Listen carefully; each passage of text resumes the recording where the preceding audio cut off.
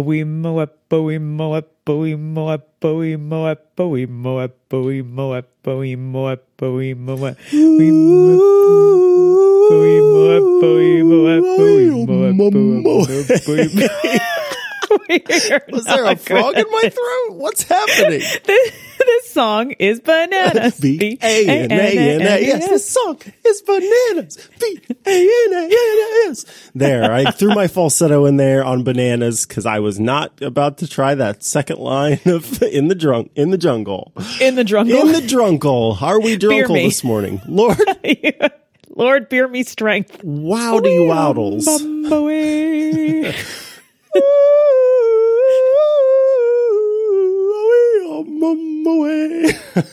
There we go.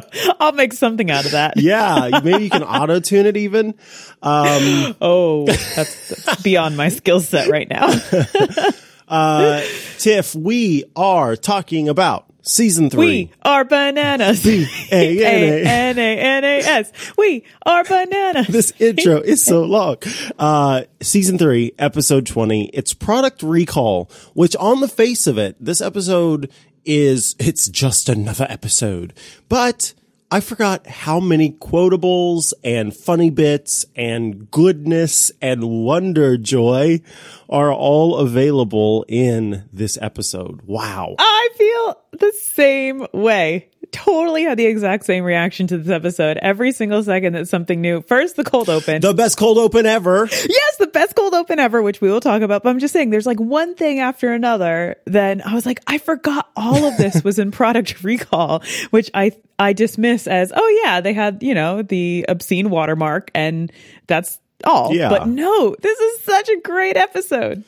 So the thing that I remember related to Product Recalls has to do with later in the series when it involves a printer. And so that episode in terms of a product having issues sticks more in my head. And so going into this one, I was like, now I know this is something to do with the, like you said, an obscene watermark, but I don't remember much else. And then suddenly all of these things are happening. I'm like, oh my goodness, I feel kind of bad that I forgot all of this was in one episode. Alligators and dingo babies. I'm sorry, everyone. This is just going to be a quote fest, and you're going to have to deal because if you are a fan, like we are fans, you are also just every single moment in this episode, not only laughing out loud, but repeating the things that they say because they're so good. Can we just talk about this cold open? Just the cold open. Cold open. The cold open. Like, I feel like if you were to put this, I guess, on a Wikipedia page, right? This would be like the clip you showed to describe the office. I don't know. Yeah. It's so good. I really like that as sort of, it's a summary of kind of what the show can be. And I think that when this cold open aired, it really took off. And so you see a lot of times NBC using this clip as the kind of promo for the show. And it spawned t-shirts, it spawns memes, it has so much, like the whole Bears beats Battlestar Galactica. Like, that is everything that is Dwight in this episode, and Jim dressing up and the amount of money he spent and the confessional about purchasing the Dwight costume. It is just perfect. Last week I was in a drugstore and I saw these glasses, $4. And it only cost me $7 to recreate the rest of the ensemble, and that's a grand total of $11. And the way he goes to Michael at the end of it, and Dwight follows along, mimicking it. Michael? Identity theft is not a joke, Jim. Millions of families suffer every year. Michael! Oh, that's funny. Michael! It's just beautiful. I want to drop in the whole thing, but I know I can't. I'll drop in tiny little clips everywhere because I just can't help it. Question. What kind of bear is best? That's a ridiculous question. False. Black bear. Well, that's debatable. There are basically two schools of thought. Fact. Bears eat beets. Oh. Bears beats Battlestar Galactica. Bears do not... What is going on? What are you doing? Identity theft is not a joke, Tiff. Millions of people suffer every year. Speaking of this intro, I have a question for you if you've observed this as well out in the wild. So I have noticed that sort of folks who aren't super fans of The Office like we are, every single time, like it's across the universe, they say beats Bears Battlestar Galactica instead of Bears beats Battlestar Galactica. Wrong. And I'm not kidding. This is not just false. This is not just one person that's done this. This is every single person who has like, if I've ever tweeted about The Office and someone wants to show me that they know a little bit about The Office, then they will say that thing, but they always put beats first. And every single time I'm so confused, and it makes me wonder, was there a clip that was edited differently? Was this just something in their head where beats came? I don't know. Maybe there is a parallel universe where beats came before bears, but by golly, like the egg came before the chicken, the bears come before the beats in this universe. False. It's just that's the only thing I can say to that. I don't acknowledge that exists. No, I'm not acknowledging it because it's wrong. Well, there you go. You heard it here, folks. If you say beats before bears, well, I mean, you are wrong, yes, but you're very wrong. You don't exist. Another great part of this cold open is Pam, and I really paid attention to it this watch through, and her smirk when Jim walks through the door with his total serious face on, and she's trying to hold it together and not laugh and give it away because she is part of the dynamic pranking duo that is Jim and Pam, and she's doing her best to keep it together to not give it away for him. And it's so good. The camera shots of her too. I mean, everyone remembers this being about Jim and Dwight, but Pam's reactions are just spot on. That is kind of lovely, and it's interesting. In the next moment, I made a note about Pam because she is sort of being devious, and it's really quite lovely. So right after the cold open, we basically get right into what's happening in this episode. Everybody's sort of panicking about the product recall and trying to help everybody and get things figured out. Yes, I understand. Can I transfer you to customer relations? Absolutely. I couldn't be more sorry about this. I know. We're all trying to get to the bottom of this. I am upset. Don't I sound upset? Michael calls everybody into the conference room so that they can sort of discuss the plan. Crime Man Squad, FNC, double time. Crime Man Squad? Crisis Management Squad. FNC, double time? Front and center, twice as fast as you would normally go. Any other questions? One more. Why are you talking like that? To save time, Jim. But they are talking about, like, Michael, why the heck are you saying this thing thinking you're saving time when you're just taking longer because you have to explain it?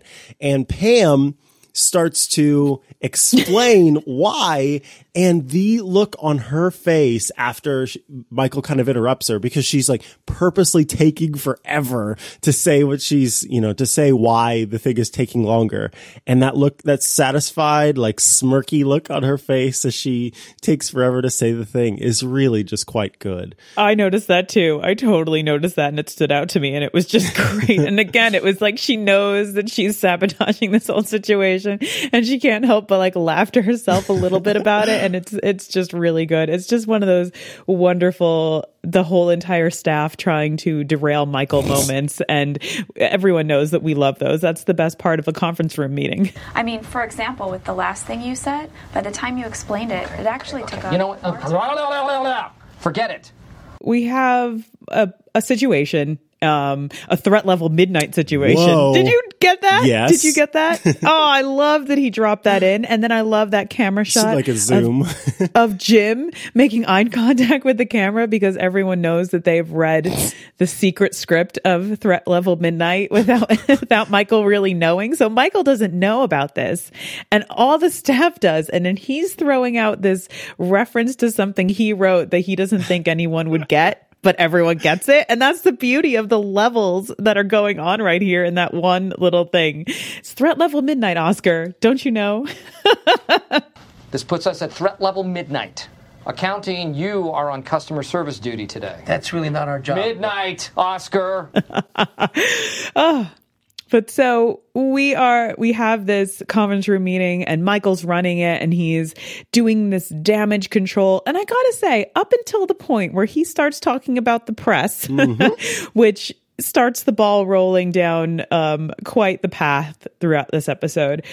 but he's doing a pretty good job of delegating and focusing people and having Kelly train the accountants to do damage control on the phone. And that makes sense. It's like the accounting department right now, they can be on the phone while all the salespeople are handling their clients. And since there's extra calls coming in, like all the moving parts make sense. I like that he's trying to send Jim in person to the school.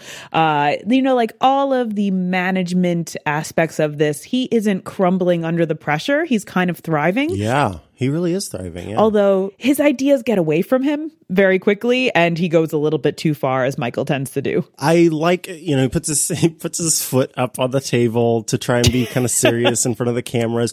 And I do think that this is one of those instances where the camera is a helpful thing for him, where typically it kind of makes him overdo things and sort of flounder a bit. This time it feels as though it gave just the right amount of desire to handle things, I think, responsibly and correctly. And him putting his foot up on the table, I felt was a very like, I'm in charge and this feels like a movie kind of thing. And of course, Jim sort of not reflects, but reacts to him putting his foot on the table. And that part's hilarious. But I do think it is genuinely kind of a moment of him understanding that the stakes are genuinely high and him competently being able to handle this. And he does his best until the press gets involved. And here is your headline. 2 super fans of Office start podcast. Talk each week about Office. World rejoices. Yeah, there's definitely a performative aspect to Michael's handling of the situation. I think that he's doing a good job, but he's also being a little bit more verbose about it because of the cameras being there and him trying to perform as, I am task delegator. It's threat level midnight. We have to do this. Get on it. Crime and squaw. Effing squad double time. Like, he's using all this stuff and it's wonderful. I love slightly performing but functional Michael. Should we talk about Creed a little bit? Because this is all Creed's fault essentially, and the whole episode he is just. I do not like Creed this episode. I do not like him. Sam, I am. I do not like him. Creed. Brantan. Creed. Tell Pam. I don't know. Anyway. Every week I'm supposed to take 4 hours and do a quality spot check at the paper mill.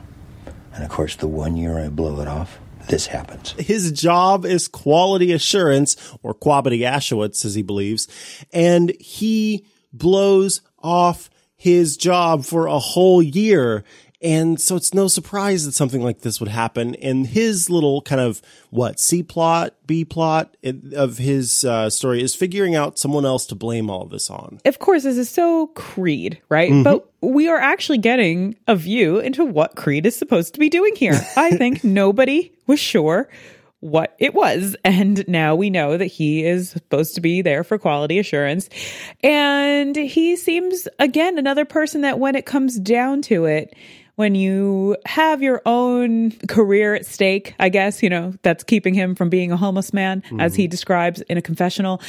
He worked pretty hard today to blame it on somebody else. And it was pretty devious of him. He made all the phone calls. He got everything together. That's true. He did a good job. It's just he could have done all of that for your actual job and been okay. But instead you applied all of that energy toward being a turd. But then we wouldn't have a Creed. That's Micah. True. It's Creed. You're right. It's Creedy. It's Creed-tastic. It's Creedy beady. Well, speaking of other cringy situations, we have Andy and Jim going off to a high school to Andy and Tuna. Thank you. Mm-hmm. Perfect.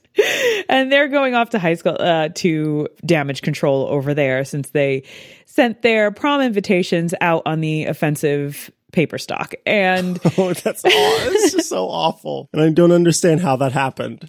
We get a lot of dense Andy in this. What do you mean, Tiff? Give me the beat, ball, and free my little soul.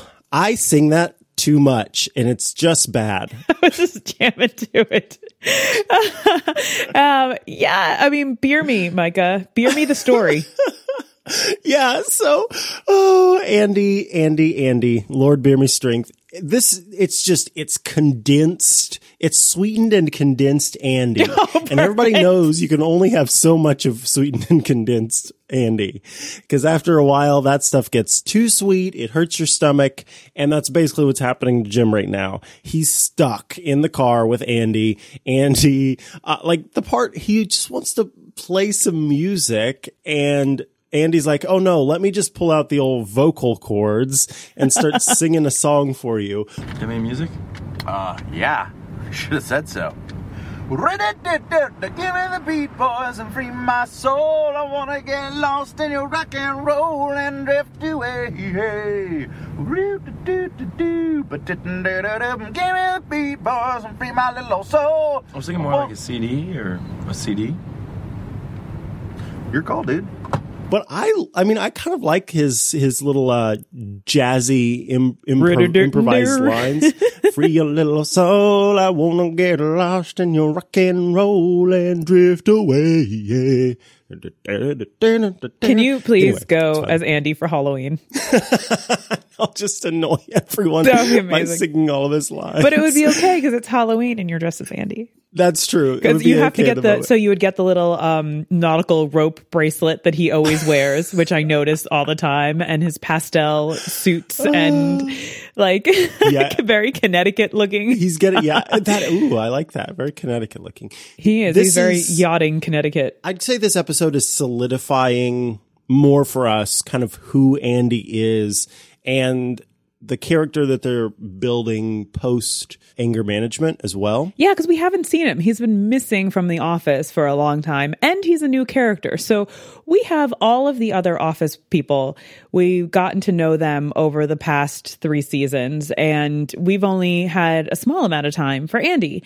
And I feel like now we're playing catch up with the Andy character, where we're getting a whole bunch about him very, very quickly. And it's all reminiscent of stuff that we've known before, but it's solidifying it in our brains. It's getting deeper. It's making sure that this wasn't just a bit that you saw Andy doing last time. This is an integral part of his personality. He'll just sing stuff like a cappella style. He will say things like beer me. He'll talk about Cornell. He'll accidentally date teenagers. Like it's a felony. Don't do it. That's what she said. No time. No time. But she did. No time. Oh, this episode's so full. That's what she said. No time, Tiff. No time. So we get a lot of Andy, and we get a lot. I like of Andy. this. I like that we get a lot of Andy. Me I think too, because it's a fun new thing in the episode. That's exactly what I was going to say. I like that new flavor to add to the show. Even though like all the characters on the show are annoyed with him, and most of the time I'm annoyed with Andy, this is fun, and it's fresh, and it's sort of not the same old thing, and he has his place among everybody. Exactly. There's nobody like Andy. He's filling. There's no. I don't know what he's filling. I wasn't sure that there was a hole in my heart, an Andy-shaped hole in my heart, but there is, and he's certainly there to fill it. Oh, how sweet. With his news, as well as any other sort of weird musical thing he does. With all of the very, very dense character getting to know that we have in this episode, we see a whole bunch of Angela and her inability to apologize, which I really like. I like seeing Kelly in a leadership role, trying to teach Angela. It's so much fun. Oh, and it's great because Angela obviously does not respect Kelly at all, but she cannot do what Kelly does. No. She just doesn't have the ability to do it. And I really like the dynamic that we see between all of the accountants and kind of their weird little corner family they have over there. And the way that Oscar and Kevin gang up on Angela. And it's just, the whole episode is really fun glimpse into these characters that I think a lot of the auxiliary characters that so far we haven't seen a ton of, besides little comments here and there, we're getting a good look at a lot of them in this episode. And I like that Kelly is applying her customer service skills to handle Angela. Look, you have so many good qualities that the one that you might want to work on is apologizing. I think when you're in customer service, and I don't just mean sort of, working in customer service as a whole, but I mean specifically having a job where your job is to listen to the complaints of folks and handle those complaints gracefully and figure out how to fix it. A lot of that does involve kind of knowing in your heart and in your mind that someone's being really not nice to you and sort of just ignoring that and putting it to the side while handling the situation. And Angela the whole time is sort of throwing shade at Kelly. And I don't believe in my heart of hearts that Kelly just completely misses that. I don't think that that's what the character is. I think that she doesn't miss it. She's just very good at being a customer service rep. Oh yeah, and absolutely. So she just kind of does what she would do in that situation. And it's like, and Angela is not being very nice right now, but my job is to make sure that she does a good job that, Michael wants her to be doing.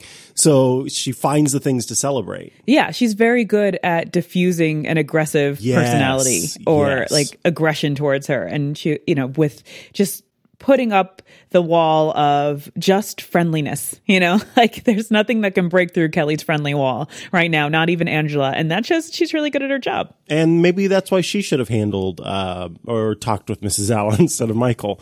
Can we talk about Michael's press conference? Yeah. So I actually got a level 4 security clearance, which was kind of cool because the guy from the Scranton Times only got a level 3. And he is all the press, by the way. So there was going to be a press conference. The entire press that shows up is one guy from the Scranton Times who writes about obituaries and 10,000 other things. So obviously it's such a small newspaper that this one person pretty much writes 50% of it. But Michael's whole idea is that you can't let the press, it's one of these things where he's watching different shows and watching like crime procedurals or something or dramas on TNT, I don't know. And he is like, okay, I know that I can't let the press write the story for me. I have to write the story, and cut to him doing it. Here's the thing. When a company screws up, best thing to do is call a press conference. Alert the media, and then you control the story. Wait for them to find out, and the story controls you. That's what happened to OJ. It's not a bad strategy, really. I mean, there are reasons and opportunities to do this and have that strategy actually work out. So it's not wrong, but I mean, there is no press, as we know, he's blowing it so far out of proportion that nobody even knows this really is happening. And he's treating this like like you said, an episode of a crime show or something. And he's the star. If you don't know ahead of time how the client is going to react to your giant novelty check, maybe it's not a good idea to hold that event in front of the press, because suddenly our press person, our journalist, is in there writing down a whole lot of stuff. I love that the failed press conference deteriorates into Michael's apology video, which then morphs into kind of a threat hostage situation. Oh my Lord. And we get Pam operating the camera. We have Dwight holding the cue cards. This whole production, the hairspray for hours and hours and hours. The printed out flag on 4 different pieces of paper, taped together, just so good. And then he threatens to print the F word on everything. It wasn't me. They're trying to make me an scapegoat. If I am fired, I swear to God that every single piece of copier paper in this town is going to have the F word on it. The F word. You have 1 day. 1 day for what? They always give an ultimatum. That's all he says. And he doesn't like being treated like an scapegoat. Once again, Michael not knowing words is fantastic. I have to say, I completely sympathize with that, because all the time I missay words, or in my brain the whole time I'm saying, don't say this way, don't say this way. Don't say, the little devils on my shoulder is just whispering the wrong thing to say that kind of sounds like the words, You have a little Michael on your shoulder. I do. It's horrible. It makes me feel horrible because like I so very badly want to say the right thing. And then the little devil on my shoulder is like, don't say Hasidic Jews. And you're like, no, Hasidic. Hasidic.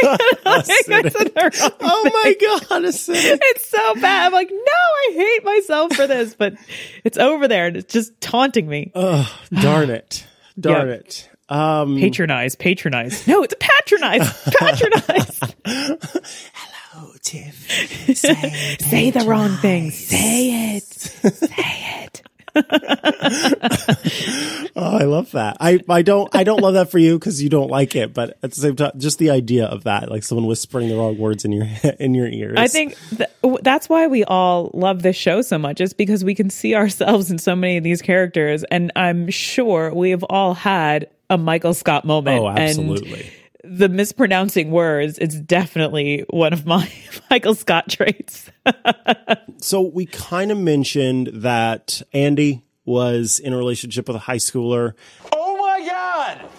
Oh my God. That whole situation basically has Jim handling Andy, who is kind of flipping out at this high school because the person that he was dating is a high schooler.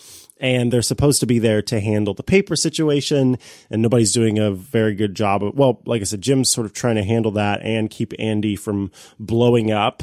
And it's a whole situation. Every time someone is with Andy, it's like they're handling him. Yes. They're an Andy wrangler. Michael did it. Yep. Michael in the sales call. Jim does it. Anger management did it while he was with anger management. Exactly. Later on, we see Pam trying to do it. It's like everyone who's out with Andy, it never works with Andy. He's so terrible at this job. Keep him at the office and don't let him out of the building. We always talk about Michael having these redeemable moments, and I feel like we never quite get Andy being good at his job. Yeah. Like ever. It's because he doesn't belong there. No. Which is part of it. And I think as we go along with the series, I do want to keep in mind to kind of talk about Andy and talk about where his redeemable qualities are and when we start seeing them. We're going to be waiting a while, folks, but eventually we'll get there. Yeah, we're going to be waiting a long time. But I do want to talk about them being there because I feel like every character in the show ends up having those moments where we see where they come from, and where we see where they should be instead of in this office. Right now, Andy. And we see a lot of sort of how their lives, their personal situations, and, what has happened to them or what continues to happen to them affects the way that they act in the office, which is very realistic. That's something that everybody deals with. The personal happenings and the way that they affect how you interact with others and what you want out of life. I like that we see Jim throwing Andy a little bit of a bone and being like try and help him ease his pain about his high school girlfriend, and he offers him like this little singing tribute. You know what? I don't.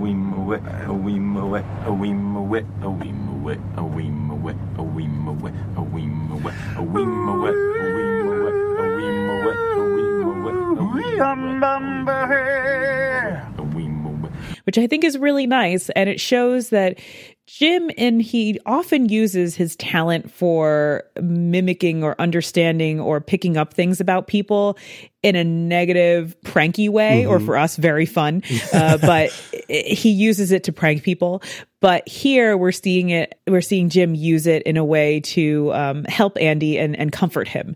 And I like that. I think that that's a really nice reflection of Jim's abilities, and then kind of, being kind to someone who has been pretty annoying all day. And I think that was a nice thing to do. Sometimes that's the hard bridge to cross. Agreed. Yeah. Especially, if the person's grinding your gears and you still choose to sort of reach out and help them out in a situation, that's very sweet. And I like that this moment is kind of reflected later with some other characters too.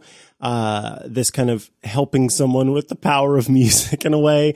I know this is specifically kind of about meeting Andy on his turf, but I also like this in the car singing to make us feel better kind of situation. It's a very sweet thing the power of music, as it were. I want to discuss the way this episode closes, which is really different than other episode closers because it connects directly back to the cold open, which neither have anything to do with the episode. Yeah, that is right. That is interesting. Because I never really thought of it that way, as just sort of a start cap and an end cap. But you're right. They did full circle, but none of it has anything to do with the rest of the episode. Dwight comes in dressed differently with his hair different, looking sharp. Everyone makes a comment on how good he looks, which is the best part.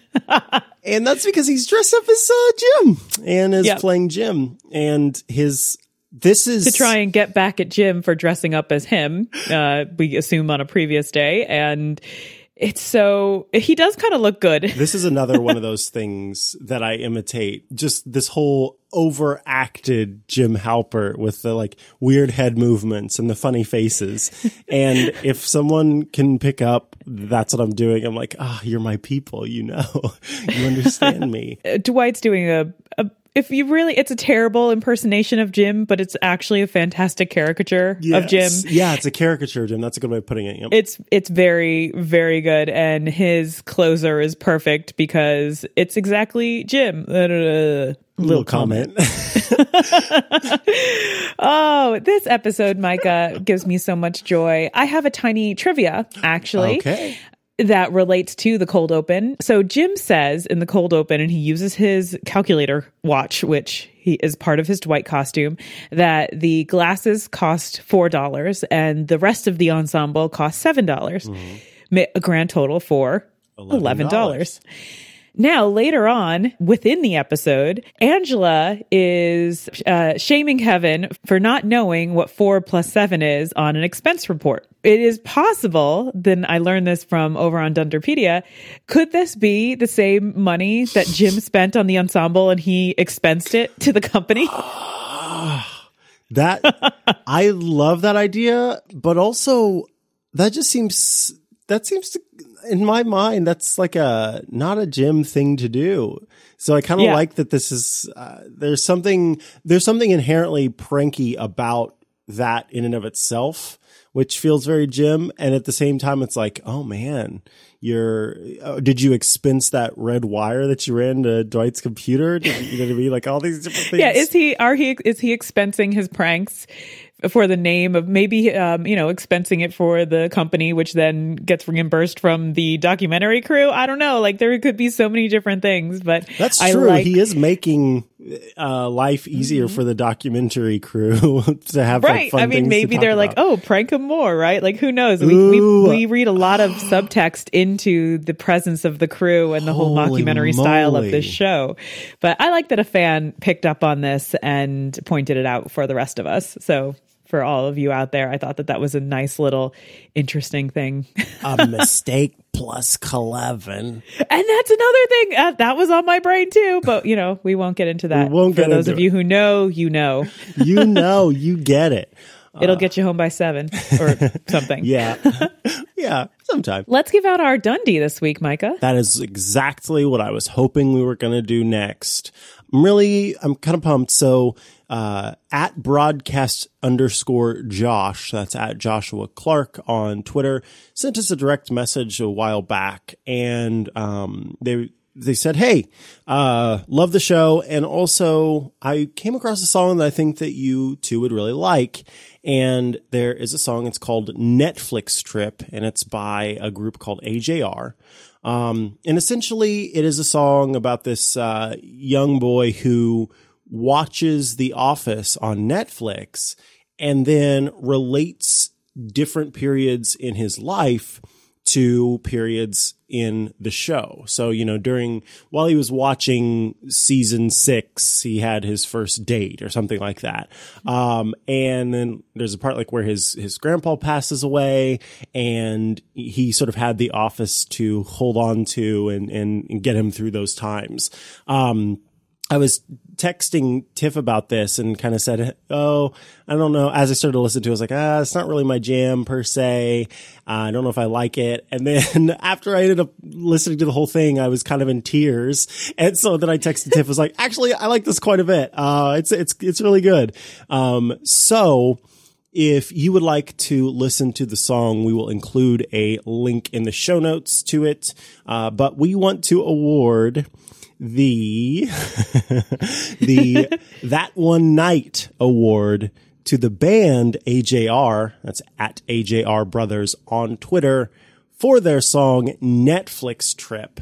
I think we should also give an award to Joshua. And to Joshua Clark. The Talent Scout Award. How about that? There we go. Yes. We'll do 2 Dundies this week. It's a doubleheader. It's a doubleheader, and I really like that. So, That One Night Award goes to the band AJR because they put together what I feel is quite a sweet song, and I certainly can relate with having moments in life happen the first time that I was watching The Office. Any hoodles, congratulations to the band AJR and also to Joshua Clark.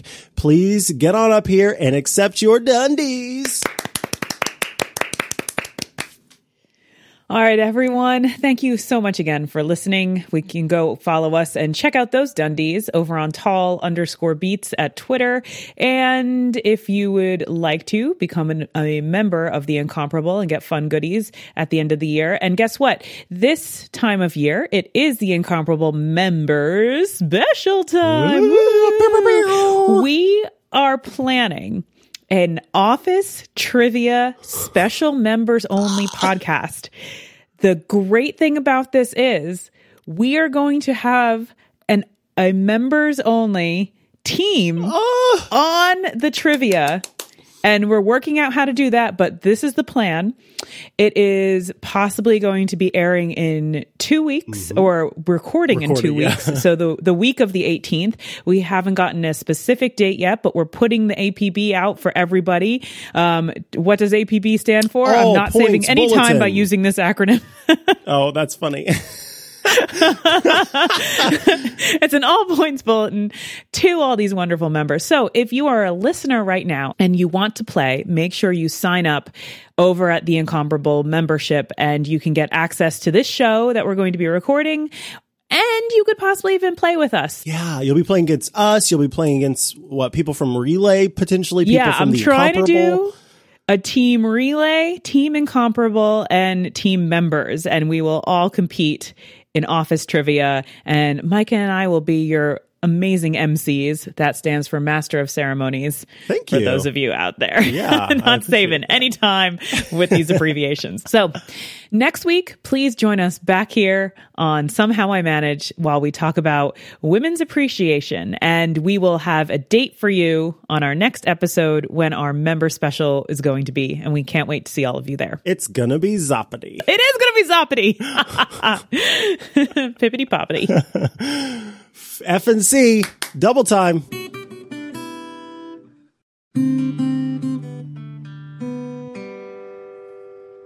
This day is bananas, B-A-N-A-N-A-S. This day is bananas, B-A-N-A. I don't have a headache. I'm just preparing.